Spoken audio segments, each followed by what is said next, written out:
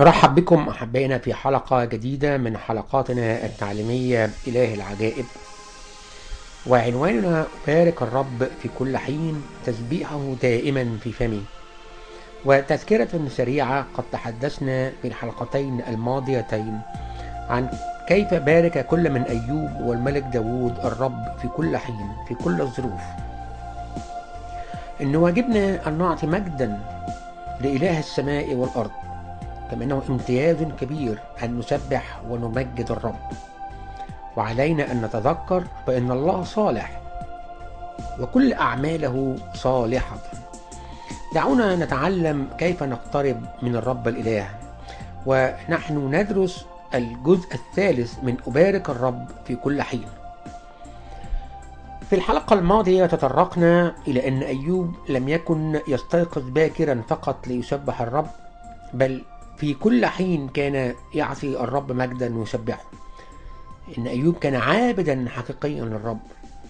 وعرفنا أن كل شيء يأتي بالتدريب مثل أي شيء آخر، لأنه بدون تدريب لا نحقق شيئا ما. ونتذكر أيضا أننا علمنا أنه من العهد الجديد بألا نعطي أجسادنا للنجاسة بل للقداسة، لأنه سنستخدم هذه الأجساد لسيدنا ومخلصنا الرب. فعندما جاء إبليس ليشتكي أيوب، كان الله على علم تام بأن أيوب لن ينكره، تماما مثلما علم يسوع أن بطرس سيخونه سينكره. إلا أنه ليست هذه هي النقطة. أن النقطة الأساسية التي نريد أن نتعلمها هو أن نقترب من الرب وأن نفعل مثل أيوب. خلينا نقرأ مرة أخرى الإصحاح الأول في أيوب والأعداد من 12 إلى 22. الإصحاح الأول من 12 إلى 22. فقال الرب للشيطان: هو ذا كل ما له في يدك، وإنما إليه لا تمد يدك. ثم خرج الشيطان من أمام وجه الرب. وكان ذات يوم وأبناؤه وبناته يأكلون ويشربون خمرا في بيت أخيهم الأكبر، أن رسولا جاء إلى أيوب وقال: البقر كانت تحرث والأتنة ترعى بجانبها، فسقط عليها السبئيون وأخذوها، وضرب الغلمان بحد السيف، ونجوت أنا وحدي لأخبرك. وبينما هو يتكلم إذ جاء آخر وقال: نار الله سقطت من السماء فأحرقت الغنم والغلمان وأكلتهم، ونجوت أنا وحدي لأخبرك. وبينما هو يتكلم إذ جاء آخر وقال: الكدانيون عينوا 3 فرق فهجموا على الجمال وأخذوها، وضربوا الغلمان بحد السيف، ونجوت أنا وحدي لأخبرك. وبينما هو يتكلم إذ جاء آخر وقال: بنوك وبناتك كانوا يأكلون ويشربون خمرا في بيت أخيهم الأكبر، وإذا ريح شديدة جاءت من عبر القفر وصدمت زوايا البيت ال4، فسقط على الغلمان فماتوا، ونجوت أنا وحدي لأخبرك. فقام أيوب ومزق جثته وجز شعر رأسه وخر على الأرض وسجد وقال: عريانا خرقت من بطن أمي، وعريانا أعود إلى هناك. الرب أعطى والرب أخذ، فليكن اسم الرب مباركا. بكل هذا لم يخطئ أيوب ولم ينسب لله جهالة. ماذا نرى من هذا النص أحبائي؟ ماذا كان رد فعل أيوب عندما فقد كل شيء؟ بالمعنى العمل اليومي كل شيء تماما فقده، مثلما نقول فقد سيارته ومنزله، فقد أولاده، وأصبح رصيده في البنك صفرا. وعلى الرغم من كل هذا نجده يبارك الرب قائلا: مبارك اسم الرب. لقد اختار أيوب بوضوح أن يبارك الرب دائما وفي كل حين. فهذا هو أسلوب الحياة التي نريد أن نحياها، هو نفس أسلوب أيوب، إلا أن هذا لا يتآتى بدون تدريب والتعود عليه. أحبائي، إن هذا التدريب يأتي من القلب وليس مجرد عمل روتيني أو تعويذة. إن تدريب قائم على الثقة في الرب، ومن ثم نباركه. قائم على الثقة ومن ثم نباركه. ومن هنا نرى إنها مباركة ليست من الشفاه فقط، بل انطلق أيوب وخر أمام الرب في عبادة حقيقية. ثم نتحرك إلى شيء آخر من خلال الإصحاح الثاني، ونقرأ مع بعض الأعداد من الأول إلى العاشر. الإصحاح الثاني من سفر أيوب، نقرأ من الأول إلى العاشر، وهو يعتبر الامتحان الثاني لأيوب. نقرأ: وكان ذات يوم إنه جاء بنو الله ليمثلوا أمام الرب، وجاء الشيطان أيضا في وسطهم ليمثل أمام الرب. فقال الرب للشيطان: من أين جئت؟ فأجاب الشيطان الرب وقال: من الجولان في الأرض ومن التمشي فيها. فقال الرب للشيطان: هل جعلت قلبك على عبد أيوب؟ لأنه ليس مثله في الأرض، رجل كامل ومستقيم يتقي الله ويحيد عن الشر، وإلى الآن هو متمسك بكماله، وقد هيجتني عليه لأبتلعه بلا سبب. فأجاب الشيطان الرب وقال: جلدا بجلد، وكل ما للإنسان يعطيه لأجل نفسه، ولكن أبسط الآن يدك ومص عظمته ولحمه، فإنه في وجهك يجدف عليك. فقال الرب للشيطان: هو في يدك، ولكن احفظ نفسه. فخرج الشيطان من حضرة الرب، وضرب أيوب بقرح رديء من باطن قدمه إلى همته، فأخذ لنفسه شفق ليحتك بها وهو جالس في وسط الرماد. فقالت له امرأته: أنت متمسك بعد بكمالك؟ بارك الله ومت. فقال لها: تتكلمين كلاما كإحدى الجاهلات. الخير نقبل من عند الله، والشر لا نقبل؟ بكل هذا لم يخطئ أيوب من شفتيه. نص رائع إلى هذا، وأيوب لم يخطئ. أحبائي، الموقف يبدو كفيلم سينمائي. الشيطان أتى وتحاور مع الرب. الحقيقة التي نريد أن نعرفها وتحدث لنا جميعا، وكثير الأمور تقع في دنيانا وتقع في حياتنا، لكن لا نعرف الخلفيات فيها، لا نرى فيها الشيء الكثير. من خلال هذه الأعداد نرى أن إبليس كان يفعل كل ما في وسعه ليثبت للرب أن أيوب سيقع وسيفشل في علاقته مع ربه. هذا ما كان يحاول إبليس أن يفعله، وهذا ما يحاول إبليس أن يفعله بنا دائما. إلا أن الله يعلم عن أيوب تماما، وهو الذي قال أنه سيثبت لإبليس أنه على خطأ، والله على علم بأنه سيرد لأيوب كل شيء لاحقا.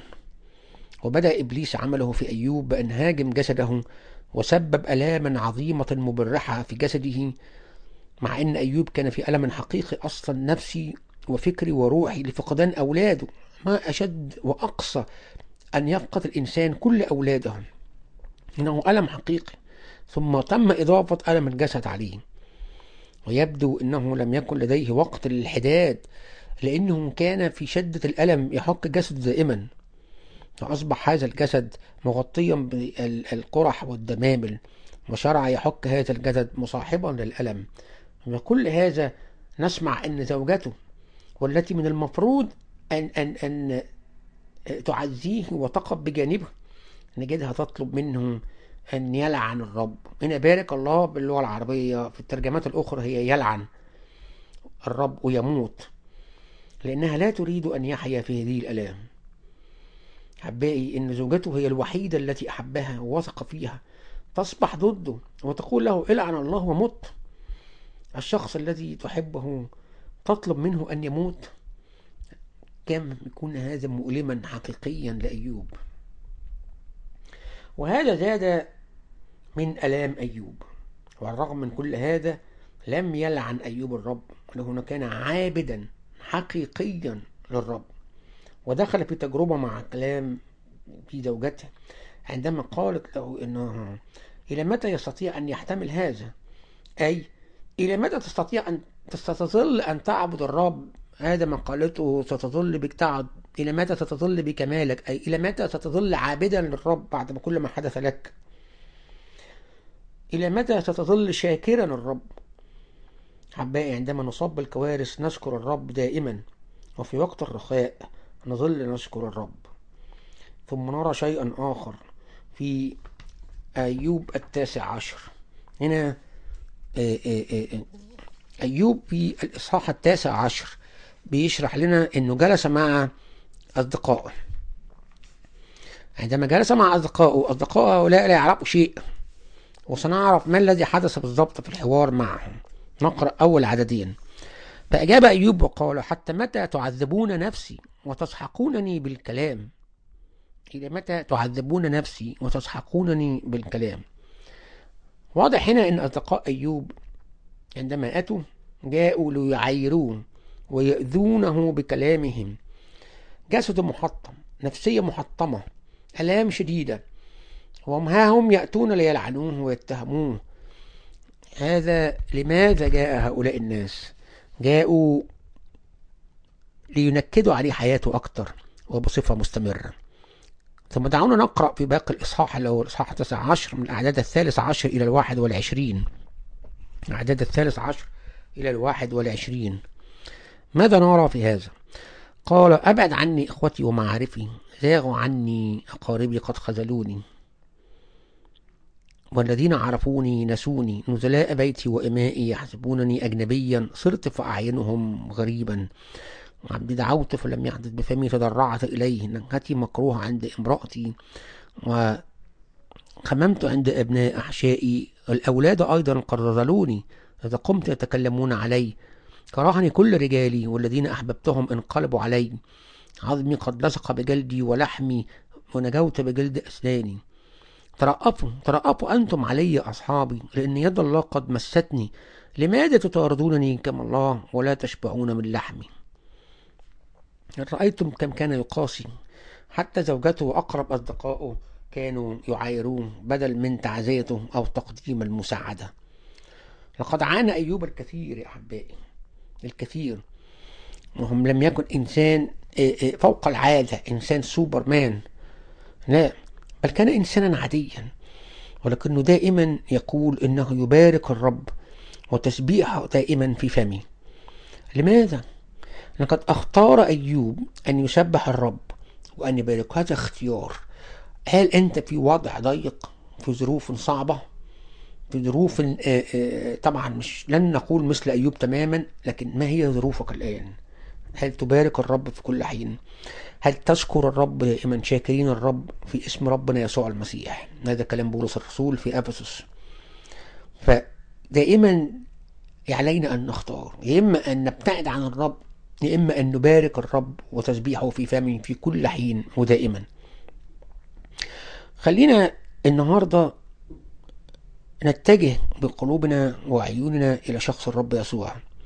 نقول له: يا رب، مهما كانت ظروفنا فنحن معك، نحن نريد أن نسبحك، نريد أن نسير معك، نريد يا رب أن يكون دائما نسير على هداك، أن خلينا نرفعك في حياتنا يا رب النهاردة في كل وقت في كل حين كما فعل أيوب. هذا ما قاله. دعونا نرجع هنا. الأولاد أيضا قد رذلوني، إذ قمت يتكلمون علي، كرهني كل رجالي. الناس بعدت عنك، أمراض هاجمتك، لا يوجد لك مال تستطيع أن تستمر في حياتك اليومية، بس عليك أن تشكر الرب، عليك أن تبارك في كل حين، عليك أن تسبحه.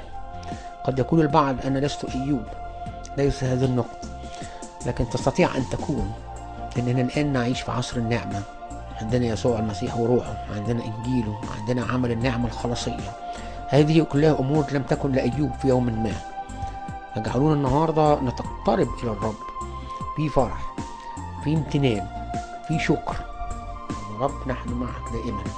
يبارككم الرب أحبائي ويمنحكم نعمة أن تكونوا عابدين حقيقيين له. أرجو مراسلاتنا على شريف كي SHERIFK @live.ca.